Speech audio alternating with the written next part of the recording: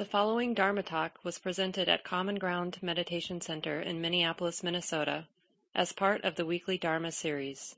The speaker is Mark Nunberg, guiding teacher at Common Ground. Nice to be with everybody this morning. So many of you know who've been around coming to these talks on Sunday morning that I've been giving a series of talks on mindfulness of breathing. This is week 14 now. And there'll be just one more week to this series of talks. And then I was thinking we might look at the Buddhist teachings on the paramis, these 10 beautiful qualities of the heart. So I'll talk more about that in a couple of weeks. But here at the end of the Buddhist teachings on mindfulness of breathing, it's really all about the awakening process. These last 4 instructions. Keeping in mind, so if you don't remember the 13th instruction out of the 16, breathing in, contemplating the ephemeral, changing, uncertain nature.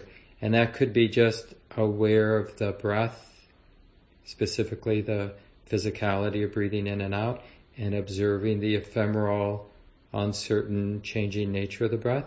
Or it could be with a broader lens, being aware of all of the activity of the moment, the activity of the mind, the activity of the body, but noticing, keeping in mind, keeping in the forefront the changing, ephemeral, uncertain, unreliable nature of that flow.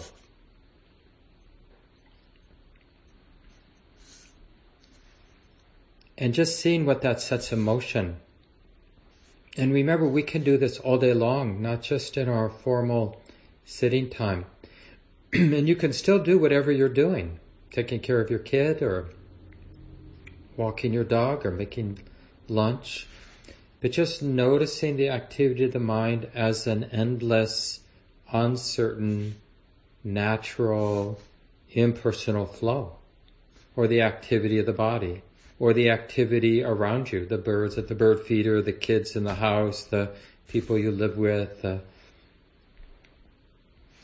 We're just keeping the interest, the attention on the truth of change. And it doesn't really keep us from doing whatever else the moment is asking us to do. We're just noticing this. And it really, you see this in terms of some of the well-known activists through history, like what gave them resilience. Some of the people, change agents, what gave them resilience is not that they had this sort of fixed view, we're here and we're going to get there and then the work is done. But often some of the wiser leaders throughout history, they had this sense of timelessness of things coming and going. And their work, their effort was in that context. So it wasn't some fixed idea that we're here and we're going to get there and then it's done. And that, I'm sure, I'm not a parent, but I know that some of you are. And, if you just thought about getting to Friday or to the end of the day, it probably didn't work very well because somewhere in your mind you realized, no, there was going to be another day and another week and another year and another this and another that. So we have to find a way to show up in our lives, show up with our responsibility, show up with our suffering world that just needs so much attention and needs a powerful response. Not in order to get the work done, but that's like the new lifestyle, like we have that renewing energy of showing up, doing the next thing. And it's not like, I can do this for a while and then I can't. Well, how can we live in a way where we can keep doing the work that needs to be done forever, as if there's no end? You see how it really changes our idea about spiritual freedom or what is the fruit of a spiritual life. As like I'm good and then I get my reward. And I'm like in the special place, as opposed to what freedom might there be here and now, doing the work both the inner work and the outer work. What would that freedom look like? And it's really I try to evoke this a little in the guided meditation instructions, and it's really about our attitude about the world generally.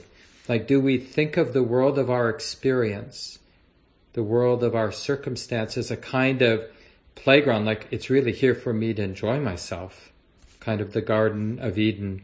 It's really for me to delight in the beautiful trees and the nice sounds of the birds and the good food and the good friends. And because, of course, to whatever degree that's our attitude, it's a setup for suffering.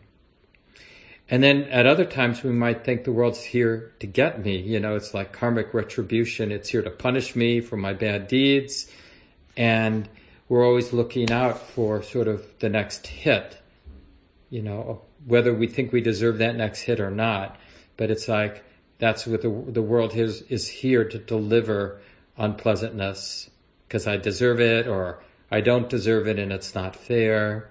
But we think of the world as sort of like an imperfect parent who's not really handling, sometimes they're sort of just, but sometimes they're unjust, and they're just acting out their own anger. And we sort of project that on the world sometimes too.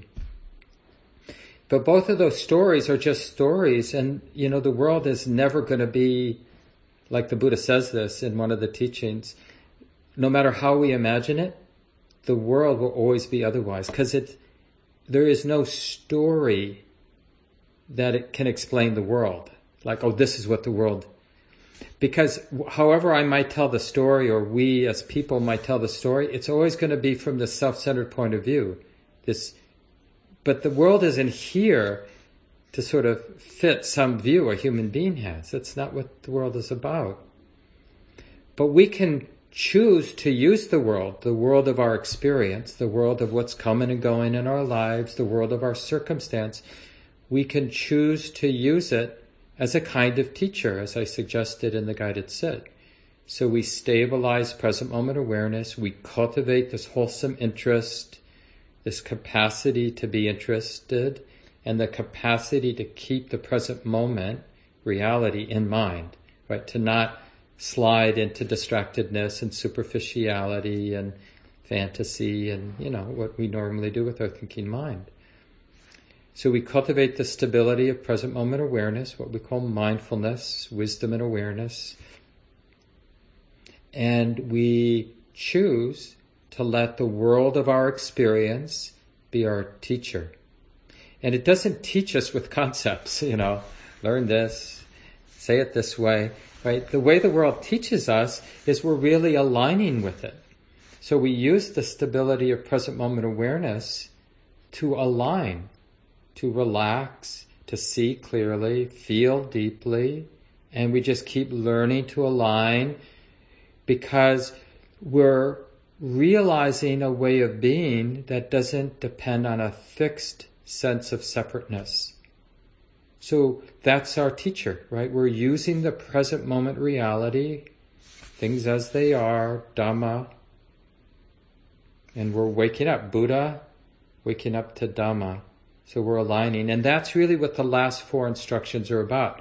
So when that 13th instruction, breathing in, experiencing, or contemplating impermanence, breathing out, contemplating impermanence, impermanence is just the code for the underlying reality. Because the nature of our experience is always has, always will be characterized by flow. And it's only our ignorance that projects that what's happening now is something fixed.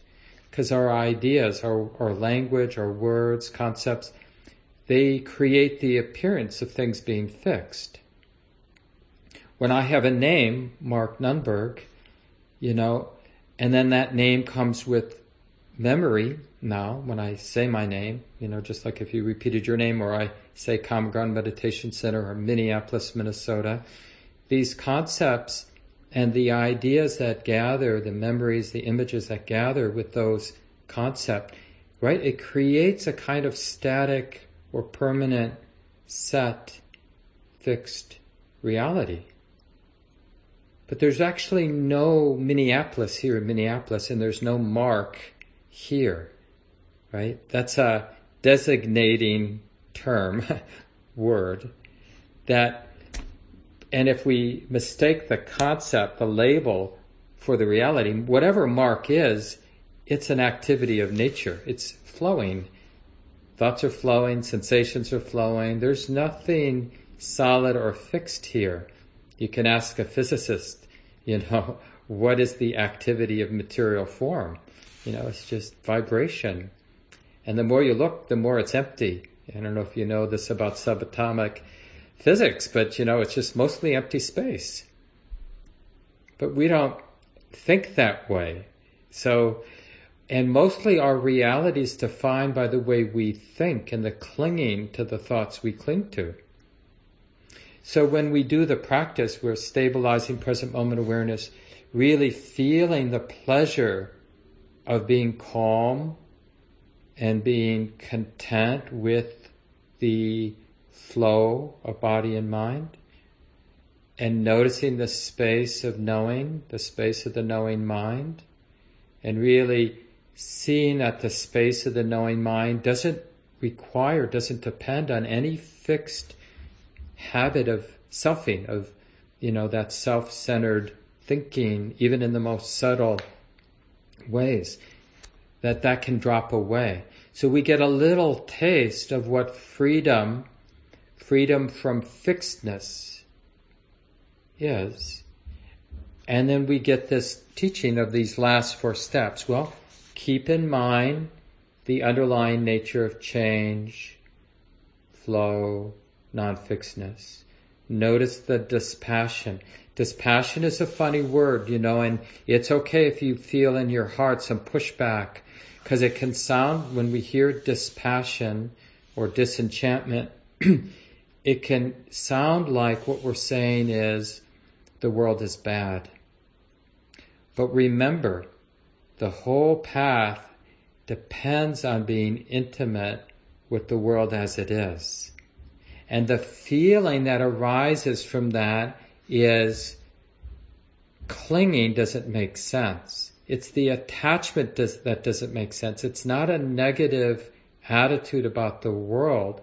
It's the realization that this world doesn't need attachment, doesn't need self-centered clinging. It's unnecessary, it's stressful, it doesn't help anybody.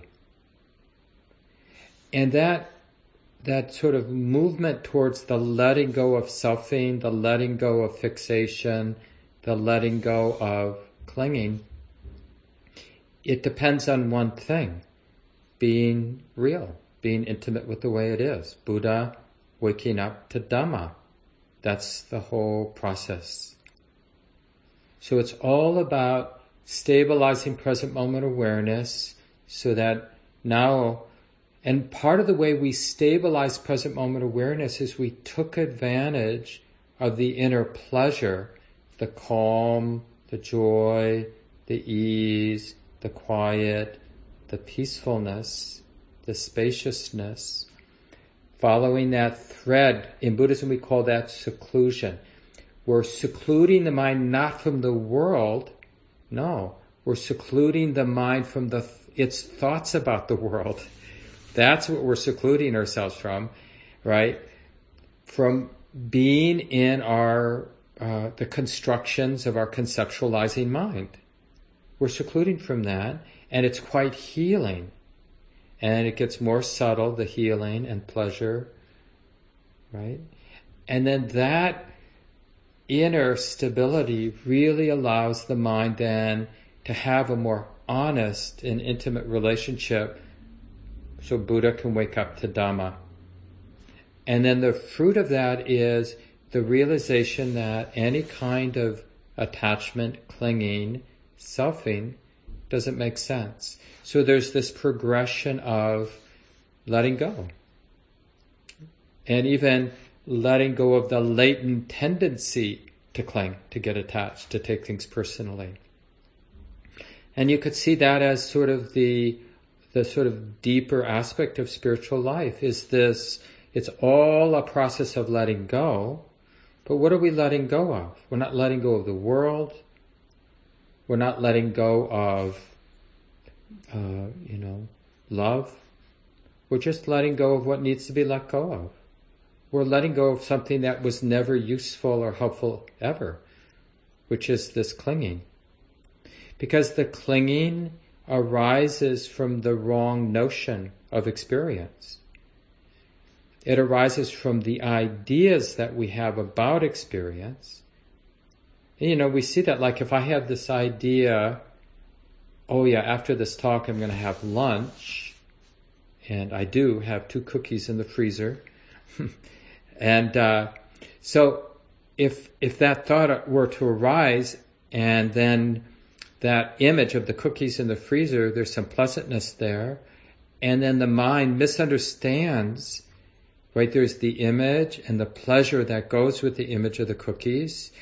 And if there's ignorance in my mind, then it's going to want to cling as if the pleasantness, like assuming I actually eat those cookies, and the pleasantness that comes, as if it's more than what it is.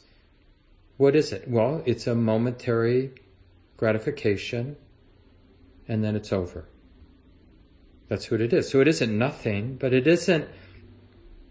The clinging comes from the idea as if somebody is going to get something that is, in some long-term sense, meaningful.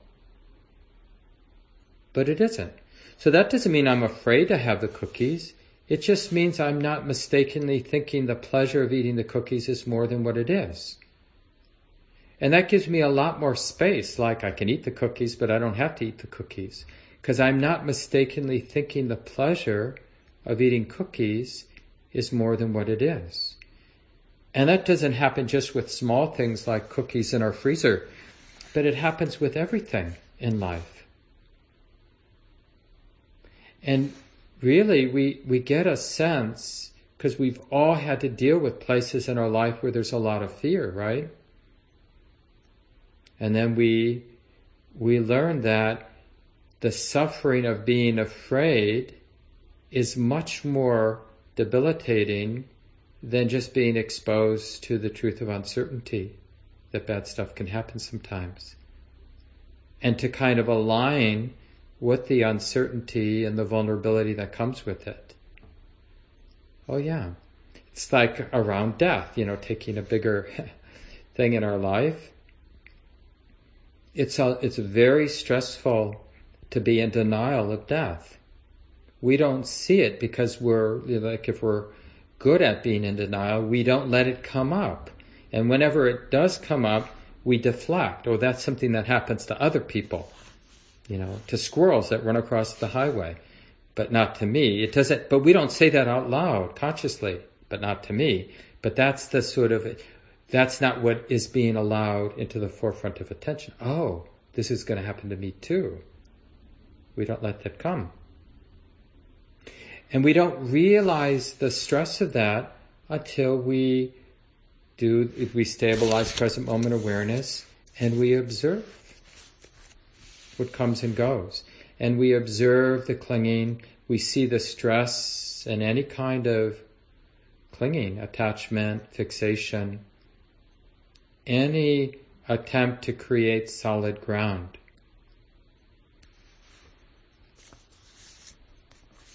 So keep that in mind. The world isn't here to be our playground, to make us happy, and the world isn't here to punish us. The world, to be skillful, the world is to be used as a teacher. So we're trying to align our heart with the reality, the nature of the world, of experience. And to do that, the primary agent is present moment awareness. Stabilizing present moment, this wise awareness that can keep the present moment in mind. So not slide into discursive thought. There will be thought, because it's a big habit and it's a useful tool in moments, of course, to be able to think. But just let all that be there. Oh yeah, just thoughts. We're not feeling responsible. And that's really what we've been learning with these 16 steps, by really orienting around that sense of embodiment and the calm and the settledness and the lightness of heart, the joy and the ease. That really, like being aware of the pleasure of being present, allows the heart not to be fixated on thought and the ideas and the meaning that thoughts construct. Like the thought about me and mine, I, me, and mine, right? So it's not really easy to get some space around self-centered thinking without cultivating, to whatever degree we can, that inner sense of well-being. It's not enough to hear somebody like me right now telling us that, hey, stop clinging to the sense of self. I mean, that can make a lot of sense, and it can evoke some confidence, like, oh yeah, I really need to do this. This sounds right? But it doesn't change our lived experience very much, if at all.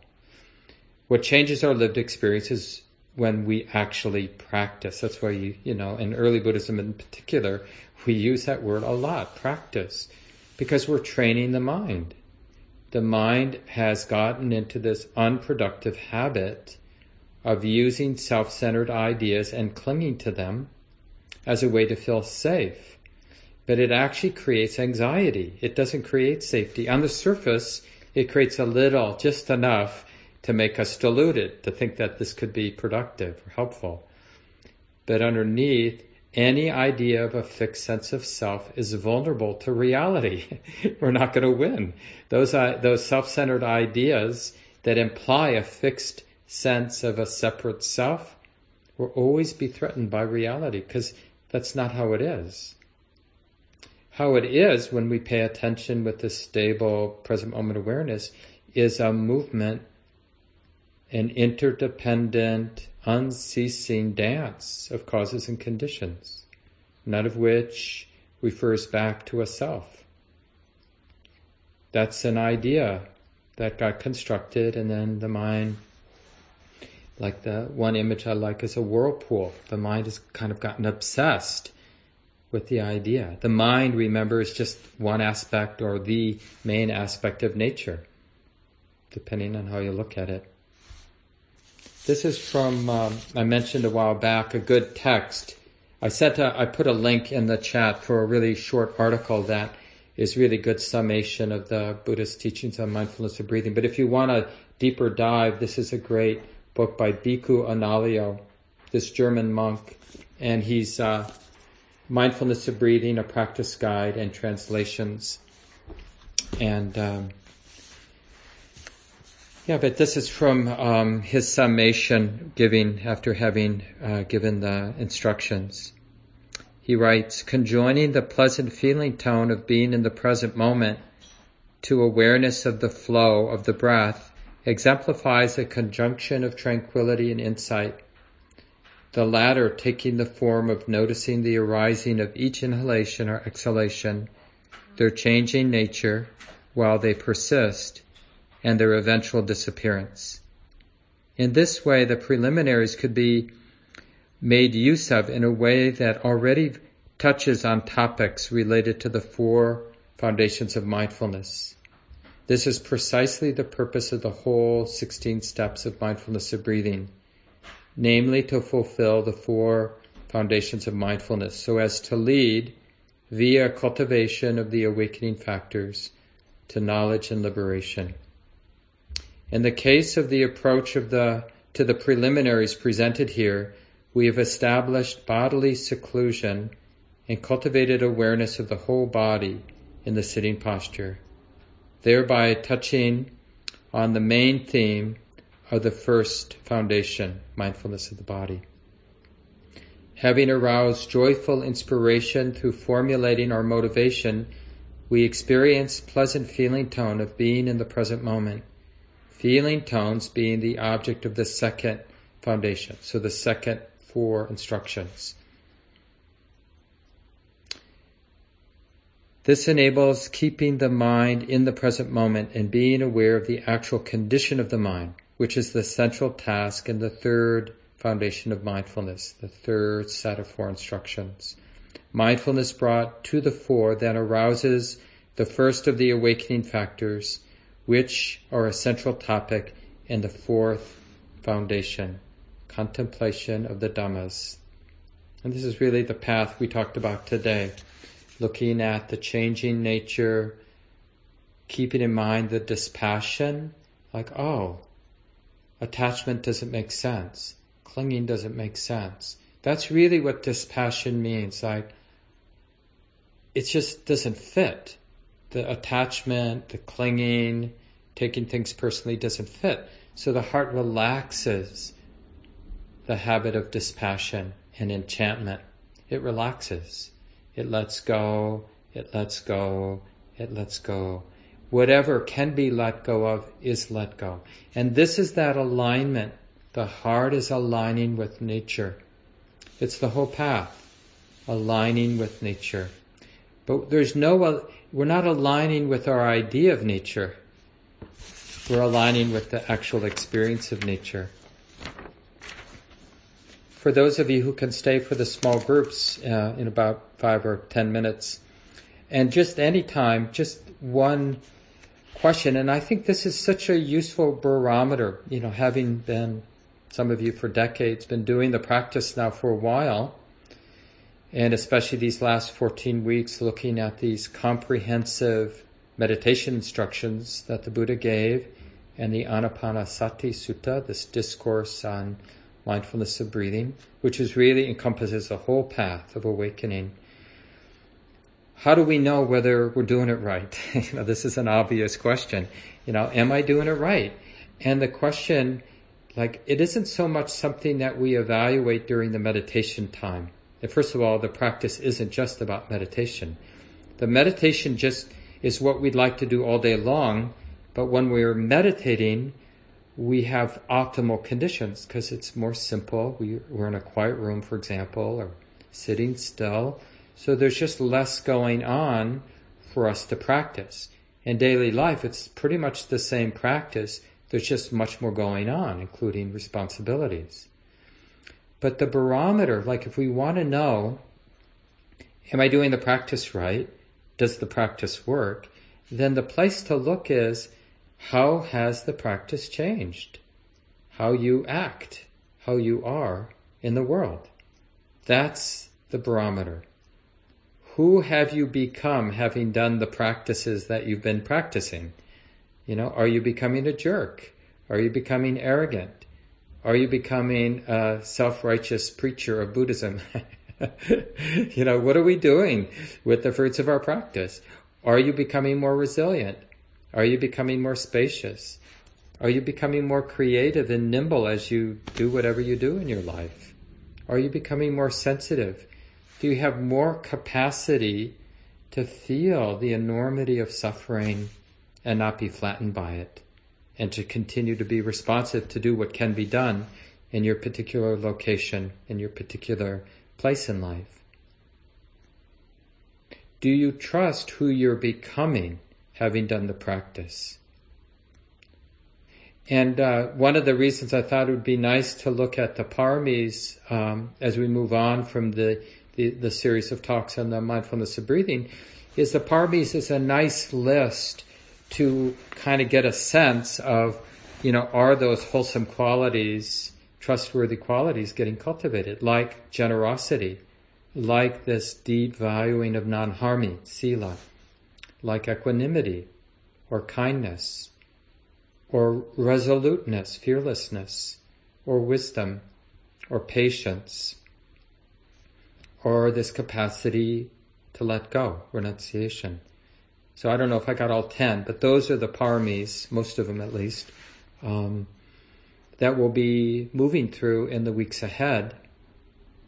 And it's a useful way to get a sense of these are the qualities of, kind of habit qualities of this heart and mind.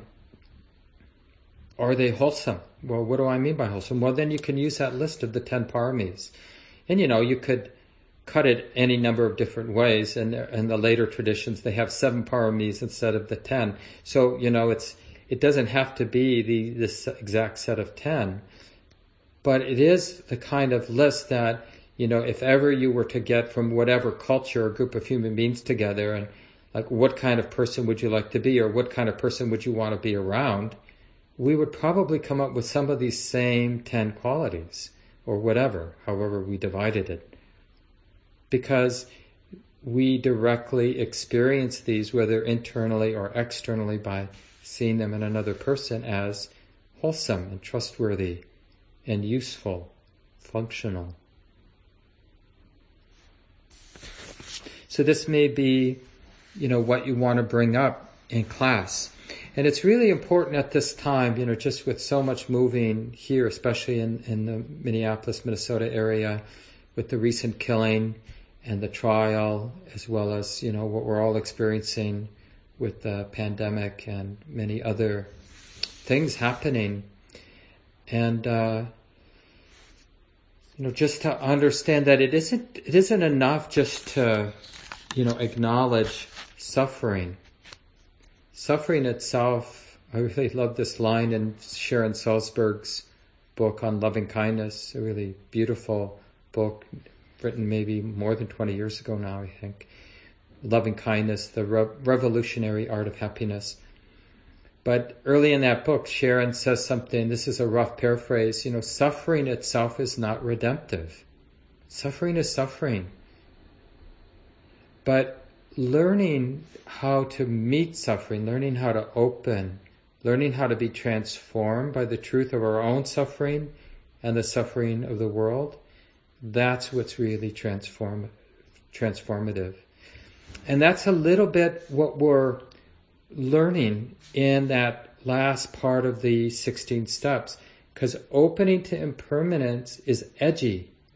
I don't know if anybody caught on the National Public Radio program On Being with Krista Tippett. She interviewed Resmaa Menakem. She actually interviewed him about a year ago, but it was replayed this morning. I caught it. It's at 6 o'clock in Minneapolis on our public radio station. And I had listened to it before when it first happened a year ago. But he says something, he makes this point, around working with racial trauma and our racial conditioning. It's like when we're in a racial moment, to notice that edge where we get activated.